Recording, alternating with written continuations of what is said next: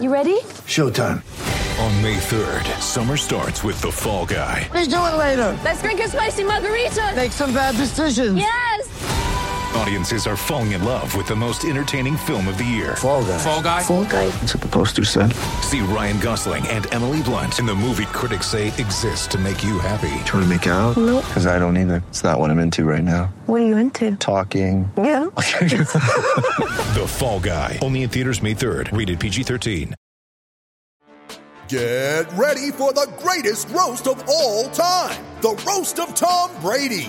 A Netflix live event happening May 5th.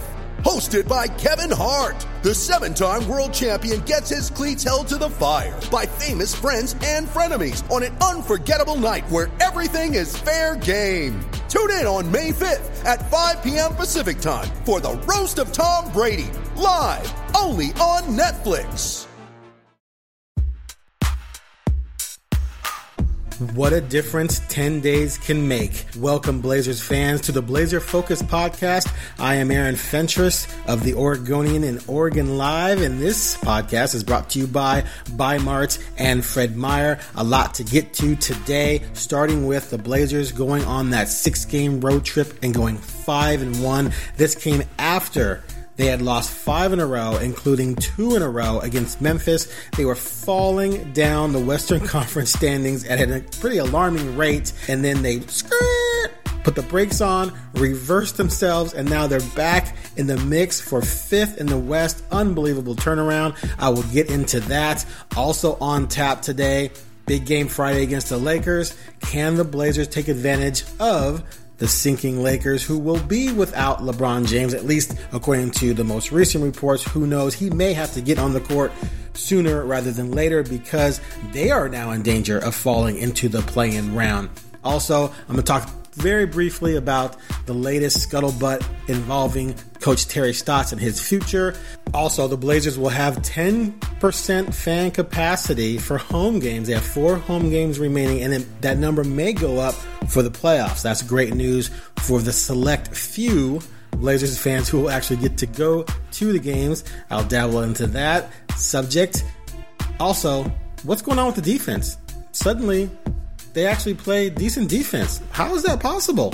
I'll talk about that. And last but not least, I'm going to have a few words to say about Carmelo Anthony making history, becoming the 10th all-time leading scorer in the history of the league, doing that in a Blazers uniform. And then I'll shift from Carmelo to Kevin Love because he made some interesting comments regarding whether or not he would like to play in Portland with Damian Lillard. That's all coming up on the Blazer Focused podcast.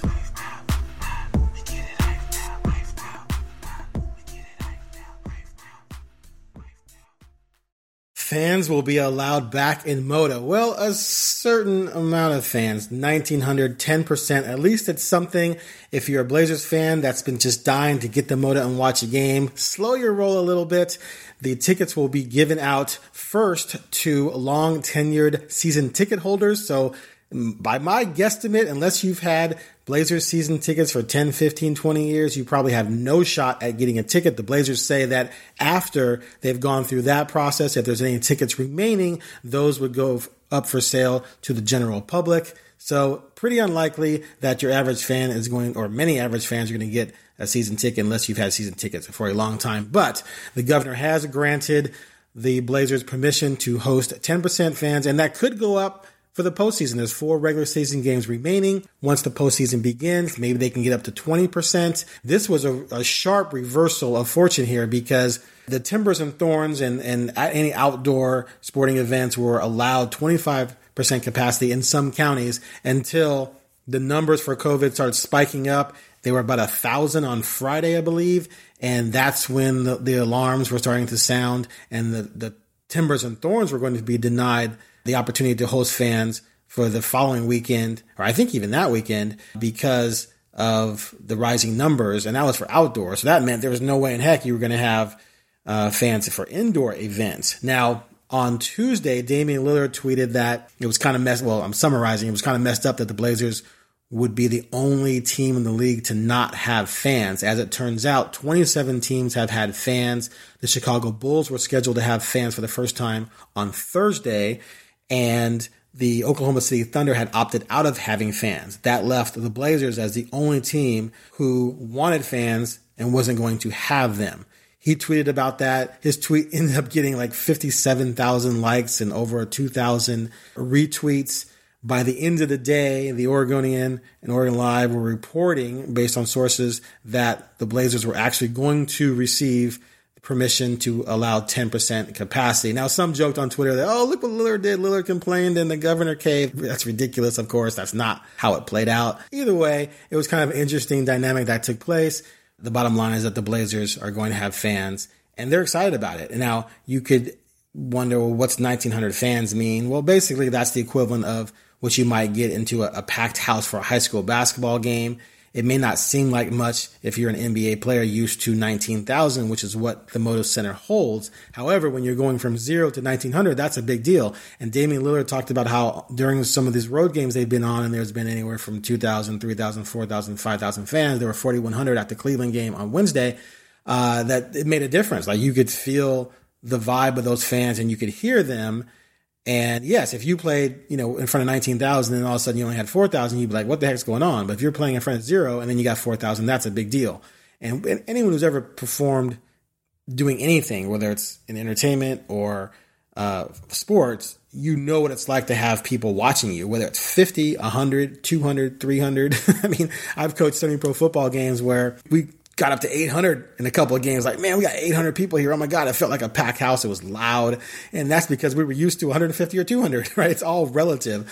So it's kind of cool that Lillard, says, hey, 1,900 is going to be great. And then maybe 3,800 for the playoffs is going to be awesome, just having the fans there. And he talked about how great the Blazers fans are and how, they don't just come there to be cool. They come there to get involved. And I think he said something like, they're going to have a beer in their hand. They'll be wearing their jersey. They're going to be participating in every little interaction with whatever's going up on the big screen. And they're taking it seriously. And so 1,900 fans, he believes, is going to make a huge difference. And it's going to help. It should help them, actually have a little bit of a true home court advantage based on fans for Friday's game against the Lakers, which is a huge game for sure. Now to Terry Stotts. So it looks like this story or this idea, speculation about his job security is just picking up steam. Several different people have written about it. I have not really talked too much about it because I don't like getting into rampant speculation. A lot of the speculation out there isn't what I would call firm. It's more like, hey, this could cost him his job, or he might be on the hot seat, or what have you, or they better do well in the playoffs. And I just don't like that level of speculation very much. But I feel it's worth addressing here just because I just find it fascinating. Like, I'm amazed that anyone could look at where this team is right now and feel like the coach has failed it. And I'm not getting into strategy. If you want to say you don't like his offense, fine. You don't like what they're doing on defense, fine. We can have those debates. Clearly, the defense has not performed well this year, although they've gotten better. I'll talk about that later, especially with the return of Nurkic. But they had a massive amount of injuries. You lose your second best player for 25 games. You lose your third best player for 35 games. And then even when Nurkic, the third best player, returned for most of the games he's been back for, he was on a minutes restriction. And the first part of the season, before he broke his wrist, was admittedly out of shape. So you've only had maybe full bore Nurkic now for maybe like 10 games. And I think their defensive rating in those 10 games is like in the teens, the high teens. So they've clearly gotten better. CJ has not been the same player he was before he injured his foot. He's, had some nice games here and there, but not anywhere near what he was doing before he got injured. So for them to be in position to still get fifth, they're a half game out of fifth right now, and seventh, to me is almost a minor miracle. Like I feel like, one last thing. I've talked about this before. Damian Lillard had a horrible month, arguably the worst month of his career in the month of April when they went 6-10. So, I would ask, you look at the best teams in the West. The Utah Jazz are 48-18. So they have 11 more wins than the Blazers. If Utah lost Gobert for 32 games, their center rim protector, and lost Mike Conley, their second best guard behind Donovan Mitchell, for 25 games, would they still have 48 wins? I don't think so. You could argue that they could be at 40 wins, high 30s, just like the Blazers. And so then I ask you, okay, if Nurkic and CJ had been healthy all season, would they not have more than 37 wins? Could they be 43, 44? So then we'll be talking about firing Utah's coach, Quinn Snyder. Let's go to Phoenix. If Phoenix lost DeAndre Ayton for 32 games, their big man center, and lost Chris Paul, their second best guard, I'm going to say Booker's their best guard. You can debate that. But either one of them, you lost either one of those guys for 25 games. Would they have 47 wins? Remember, we're only talking like a 5-win flip, really. If you take 5 wins away from Phoenix and make those 5 losses, they're 42 and 24. It only takes 5 reversals to bring them closer to where the Blazers are. And same thing for the Blazers. You take 5 losses away, you make them wins. The Blazers are 42 and 24, which right now would have them firmly at the number 5 spot. So I feel like the Blazers are on par with where a team should be if they lose that many games from their second and third best player. So I don't see how you blame the coach for where they are. It makes no sense to me. It literally is offensive. Like it attacks my sensibilities. The idea that they should just get it done while losing all those guys. Well, if you can get it done and be top 3 or 4 without Nurkic and without CJ, then why have those players? If they're that irrelevant, we all know good players are very relevant, especially in the NBA. So how do you say you should still be an elite team even if you don't have your second and third best players? That doesn't make any sense to me. So I'm confused by the whole thing. Again, if someone wants to say, hey, he's been there 9 years, it's just time for a change, fine, whatever. But if someone says he should be fired because of where they are in the standings, I just can't accept that given all they've had to deal with. I think the coaching staff has done a great job keeping them where they are, 37 and 29. That's a .561 winning percentage. Over an 82-game schedule, that's 46 wins. Now, that's not great. You'd rather be at 55, 56 wins. But again, if you can win 46 games with those two missing that many games, I think that's an impressive coaching job. So anyway, that's all I'm going to say about it. There's going to be a lot of talk about this moving forward, especially when we get to the playoffs, when we find out where they're seated. If it looks like they're going to get bounced in the first round, could that be the death knell for Terry Stotts? Who knows? I can't even guess as to where a lot of the speculation is coming from, to be honest with you. But there's already been some names tossed out as potential replacements. Chauncey Billups, Jason Kidd, Mark Jackson have been mentioned, at least in some circles. Mark Jackson was fired from Golden State. Jason Kidd was fired from Milwaukee. So it's interesting that those two names have popped up, especially Kidd's. Anyway, who cares about that right now? There'll be plenty of time to get into that, but I just want to touch on it real quickly. Okay, moving on. You are listening to the Blazer Focus Podcast. We'll be right back after a short break.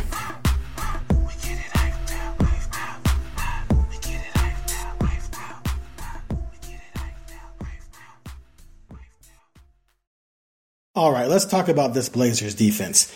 Now, they still rank 29th in the NBA in defensive rating. That's probably not going to change because when you're that bad on defense for months, it's very difficult to lift yourself out of that hole. Now, Terry Stotts said at the All-Star break that his goal was to see the team finish in the top half in defensive rating from that point forward, specifically when Nurkic returned forward.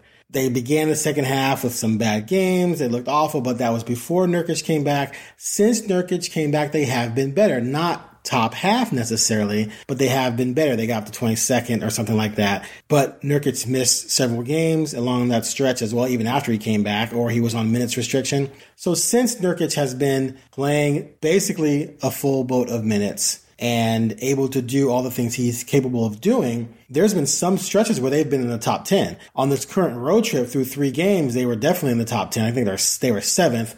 The loss to Atlanta dropped them back down into the teens, but there definitely was signs of growth on defense. But it all wasn't just about Nurkic. Damian Lillard said after the team's win at Indiana to start this road trip that he and others had basically said, it's do or die, it's now or never. We have to be willing to work hard and get our hands dirty and play desperate because they were sliding down the standings. Dallas had caught them. Denver had left them in the dust, and they were in danger of finishing 7th or 8th and ending up in the play-in round. So in that game, Malcolm Brogdon got off to a hot start. I think he had 14 points in the first quarter, and they were winning the game after the first quarter, I think 35-34. Then Lillard said, I've got Brogdon, and he shut him down the rest of the game. And he said he was completely committed to chasing Brogdon around, fighting through screens, and doing all the things necessary to shut another player down. And so to me, I was not shocked by this, but I was a little taken aback because the narrative outside of the Blazers amongst many fans and some of the media is that Stotts is the problem. He can't coach defense, even though this team has had top 10 defenses before. He has been the guy blamed for their follies on defense. Forget the fact that Nurkic, their best rim protector, and the guy who has the best defensive rating on the team, missed 35 games and began the season out of shape and then came back and was on a minutes restriction. So basically, for about 50 games this season, Nurkic was either out of shape, out, or on a minutes restriction. And you go from him to Kanter, who's a negative defender. Also, your best defender from an analytics standpoint in the backcourt is McCollum, who missed 25 games. And Lillard's a negative defender. Trent was. Simons is still, although he's gotten better. And Powell has been a negative defender. So how are you supposed to have a good defense with all these perimeter guys being negative defenders and then Kanter? And then Carmelo's playing. He's definitely a negative defender. And so you don't really have great defensive personnel. Yes, you had Covington. Yes, you have Derek Jones. But still, you didn't have the pieces there. Now, some people say, well, the overall team rating being bad because the coaching was bad is what brings down each individual's rating. Well, the bottom line is when you looked at the defensive ratings for the Blazers and compared them to other bad teams individually, they compare. They all have individually bad ratings. Anyway, I asked Lillard a while back, is this on the players or the coaches? And he said it's on the players. And then a couple weeks later, whatever it was, they turned things around on this road trip at Indiana, at Memphis, and at the Nets, although the Nets were without Kevin Durant and James Harden. So it's amusing to me because clearly there's a disconnect between what many people think about the team and what the team thinks about itself. Now, we'll see if this lasts. I mean, they're playing well. They got lit up by Atlanta, who was just red hot. Could have been just a night where another team, a good team, was hot. It had nothing to do with the Blazers. They were playing on the second of a back-to-back. But, there's some tough games coming up. They still have Denver coming up. They have a game with Phoenix, Utah. They got the Lakers on Friday, although LeBron's not going to play. So we'll see if this defensive resurgence, or I should say surgence, because it's not a resurgence since they never surged before, means something moving forward. But I just find it amusing that essentially what we're being told is that the players decided it's go time. We're in the home stretch. The playoffs are around the corner. We've got to improve our standing so we don't end up in the play-in round. It's now or never. It's do or die. Yet for 3.5 months, all we've been hearing from people in the media and fans is that Stotts has been the problem. I just find that hilarious on many different levels.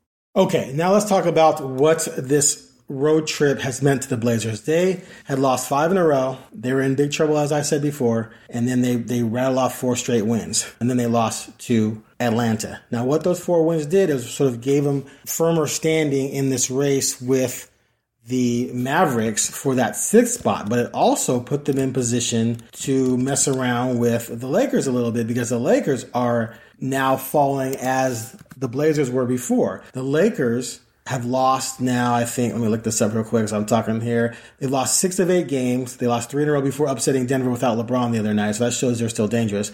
But they lost 6 of 8, fell off big time, and all of a sudden they're in danger of falling into the 7th spot. As a matter of fact, at one point they were. Dallas, the Lakers, and the Blazers have sort of been going back and forth as to who's 5, who's 6, who's 7, if they're tied or what have you, based on what happens each night. What this means moving forward, because the Blazers gave themselves a boost there with those 4 straight wins, they're in a legitimate position to mess around and finish 5th. They have the tiebreaker over Dallas because they beat them twice. If they can beat the Lakers Friday without LeBron James, they would have the tiebreaker over the Lakers. So that means the Lakers and Dallas would each have to finish a full game ahead of Portland to push the Blazers into 7th. If either of them tie or both tie, well, if one ties and the other finishes ahead, then the Blazers are 6th. If both tie, the Blazers, I believe, would finish 5th because they'd have the tiebreakers against both. Now, their schedule has been tough, the Blazers, since basically the start of the second half, really, but really starting with Milwaukee a while back. But because of some happenings that are going on around the league, their final stretch here isn't as horrible as it once looked. Now, like I said, they have the Lakers on Friday, no LeBron. Then you have San Antonio, which is also in a free fall. They're not playing well. As a matter of fact, they've only had 2 wins against winning teams since March 2nd. Think about that. One was Phoenix pretty recently, a couple weeks ago, actually. So they're still dangerous. And, they had a tough game with the Blazers just a couple weeks ago, but they're not the same team. The Blazers beat them April 16th, 107-106. The bottom line is San Antonio is not playing well, but they're still dangerous. But I don't know if they care anymore at this point. They haven't been playing good basketball. They're sitting at number 10 right now, which means they would get into the play-in, but the Pelicans are right on their heels. So to me, if you're the Blazers, no LeBron Friday, you got to win that game. You come back Saturday, take care of business against the Spurs, and then boom, Houston comes to town. Houston has the worst record in the NBA. You got Cleveland on Wednesday night, who has the second worst record in the East. As far as I'm concerned, if the defense has turned the corner and everyone's focused like they say they are, they should win all 4 of those games. If they win all 4 of those games, they have a great chance going into the final 3 to hold on to 5th or 6th and avoid the play-in. Who knows what's going to happen with LeBron the rest of the way? The Lakers have not been wanting to play him in back-to-backs. They have 2 more back-to-backs, actually 3 more back-to-backs remaining because they have the Clippers Thursday and then the Blazers Friday. And he's already not playing Friday. And they end the season with Knicks, Houston back-to-back, and then at Indiana and the Pelicans back-to-back. They might be desperate enough to avoid the play-in game that LeBron ends up sucking it up and playing, but things are not looking good for them. And if Portland can get that tiebreaker and then, like I said, win those 4 games coming up, they're going to be in a great position because if you're the Lakers, you got Clippers, Blazers, Suns, Knicks. That's going to be a tough 4-game stretch. I could very easily see where the Blazers pick up 2 games on them right there. And like I said, they have the tiebreaker. Dallas has a much easier schedule the rest of the way. They have Cleveland twice coming up, but they also have Brooklyn. They also have Memphis, Pelicans. They end with Toronto, Minnesota. So you figure Toronto, Minnesota should be wins. Cleveland should be wins. Who knows who's going to show up for the net? I mean, you never know day to day who's playing for the net. So to call that a toss-up, call Memphis a toss-up. They should beat the Pelicans. So Dallas, to me, is going to definitely finish 5 or 6. The Blazers will finish probably 5 or 6 as long as they're for real. And I think the Lakers are going to end up in the play-in round as long as Portland does not blow that game on Friday night at home against the Lakers minus LeBron James. All right, let's shift gears to Carmelo Anthony. Carmelo Anthony has been climbing the NBA's all-time scoring list all season. I think he began at 15, then he moved to 14 past Tim Duncan. He got past Oscar Robertson, Hakeem Olajuwon, and Dominique Wilkins was in there. And he ended up at 11, but he said all along he really wanted number 10. And I always thought it was cool when he kept passing people up. I'm like, wow, man, Dominique Wilkins, that's impressive. Duncan, Oscar Robertson, really? But getting into the top 10 did definitely feel different just watching it. And it was funny watching him. It was actually endearing because in the other games, he just went out and played. And there were a couple occasions where he scored a basket. He said, a guy at the scorer's table said, hey, you passed so-and-so. Oh, really? Oh, cool. Or someone else informed him or whatever. He didn't really know exactly when it was happening. He was just out there playing basketball. But the top 10 he really wanted because, as he said himself, being in the top 10 of all time in anything is just a big deal. It's just a number 10, right? Top 10 means so much more than top 15 or top 20. Maybe it's because, this may all go back really to like the Billboard top 10 charts, which has been around for almost 100 years, it seems. So top 10 is always something that people like to strive for. So it meant a lot to him. And he needed 10 points to get past, or to tie Hayes or to pass Hayes. So he came in the game firing. Like he said he wasn't going to force it. Like, I don't want to force it. I want it to come naturally. Dude came in firing like right away. He ended up scoring 12 points within 5.5 minutes. Starting at the end of the first quarter into the second quarter, he made his first 4 baskets and a free throw. 3 of his baskets were threes, and boom, he was past Hayes. And he knew it. And each time he made a basket, he had a big old smile on his face because he knew he was getting closer. So that was fun to watch. Like, it's a shame this didn't happen in Moda. I mean, imagine what Moda would have been like when he got that basket. It was a 3-point basket, and he was fouled and converted the 4-point play. But the 3-point basket itself put him into the top 10. Imagine if that had been in Moda. I mean, that would have been like a chilling moment. They would have stopped the game, given them a ball or whatever. Who knows what they would have done? Probably not stopped the game, really, but maybe just for a second or so. But so it's a shame that it was on the road. It's a shame that it wasn't in front of home fans. But it was cool. Like I was like, wow, that's a pretty cool accomplishment to watch take place. That doesn't happen very often. So I was happy for him. And the fact that he was out of the league 2 years ago, Houston let him go. He didn't finish that season with the team, came into the next season without a team. That was last year, 1920. And then the Blazers had 2 injuries, Zach Collins, and I think Zach Collins was the one that led them to bringing in Carmelo.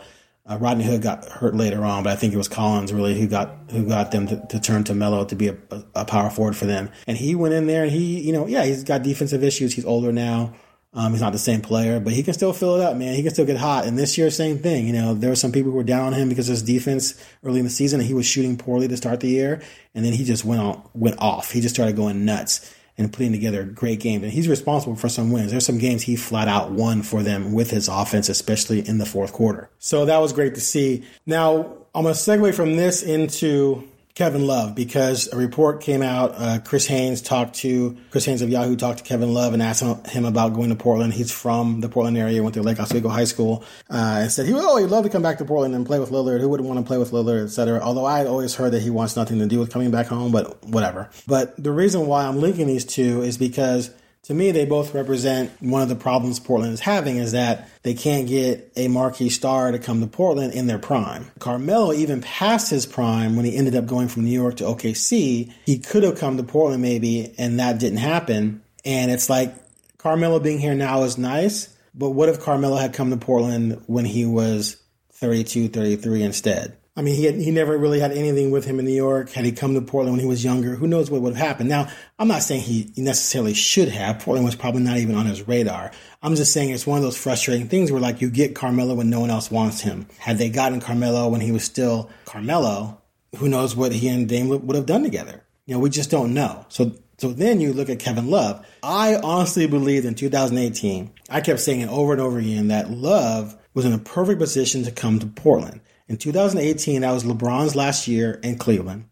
When he left, remember, he carried that team to the East Finals. So when he left, you knew Cleveland was going to be bad, right? And Love had one more year on his contract.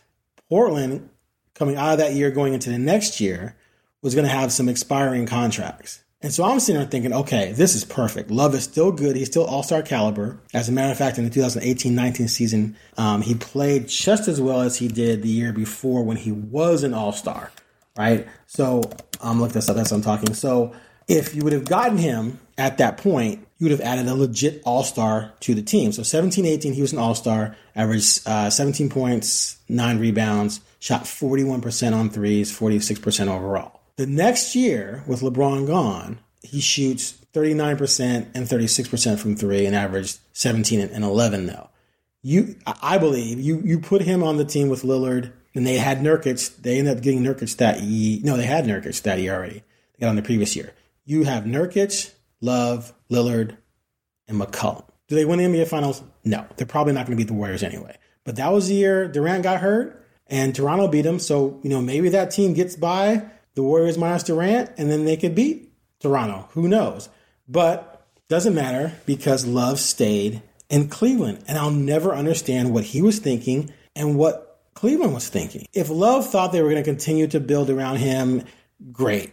Okay, good for him. Maybe they told him that. The idea that Cleveland was going to attract free agents, marquee free agents, to go to Cleveland to contend, like Kawhi would ever go there, or Lillard would ever go there, or pick an all-star, any all-star, Durant. I mean, no one's going to Cleveland. That's one of the reasons why LeBron left the first time, was because they couldn't get someone else to come there, even to play with LeBron, really. So the idea that they were going to build around Kevin Love and Tristan Thompson was just ridiculous. And from Cleveland's standpoint, to me, it didn't make sense too, because Love was 30. He'd already had major injury issues. So listen to this. 2017-18, that last year with LeBron, he missed 23 games, and the year before that, he missed 22. And he actually, in 2018-19, ended up missing 60 games. Now, you can't predict that going forward. And obviously, if he missed 60 games, that wouldn't have been good for Portland. But I just didn't get, if you're Cleveland, why would you saddle yourself with a long-term mega deal for a guy who's 30 and already had injury issues? And to me, you take Portland's draft picks, you take those expiring contracts, you tank, you have a horrible season, and guess who was the number one pick in the 2019 NBA draft? Zion Williamson. Guess who was number 2? Ja Morant. So if you're Cleveland, you could have been in the mix for one of those two guys, and then had a boatload of cap space come free. because you got rid of Love and got expiring contracts. So I never understood that situation. Maybe there's something I'm missing. Maybe something was going on in Cleveland I don't know about, but that didn't make any sense. There should have been a trade that should have been made. They could have used those extra draft picks from the Blazers, gotten that cap space. The Blazers get Kevin Love, another all-star. You put him with McCollum, Lillard, and Nurk. Like I said, who knows what happens. So now, anyway, he's saying, he'd love to come to Portland. Well, now he's 32, and he's still missing games. He's only played 21 this season. He missed about 20 last year, what have you. So now it's nowhere near as attractive as it would have been coming out of the 2017-18 season. So once again, it's a player that could have come here when he was younger and played with Lillard. But no, now his career is starting to slide a little bit. Now he would come to Portland. That's not what Portland needs. Portland doesn't need aging Kevin Love. Portland doesn't need aging Carmelo to contend, God bless him. Portland needs Carmelo at 28, 29, 30. It needs Love at 28, 29, 30. That's what it needs. That type of guy. So, if the Blazers can get Love, great. I guess, go out and get him. He still has a ton of money left on his deal. I doubt he's giving that up. Maybe there's a buyout that's going to happen. I don't know. But I don't think Kevin Love helps you all that much at this stage in his career. Even if he has a resurgence like Carmelo did, he's still going to be a liability on defense. So anyway, it's just irritating from, just living in this town, waiting to see Portland land a legit free agent sometime in my life and seeing these two guys, Carmelo, thrive here and be happy and move up the scoring list. Kevin Love even dropping the idea that he would love to come to Portland, and them both doing it well after their prime. Anyway, just had to rant on that a little bit. Thanks for bearing with me. That brings us to the conclusion of this edition of the Blazer Focus podcast, brought to you by Mart and Fred Meyer. Thanks for listening, and be sure to subscribe so you won't miss a future episode.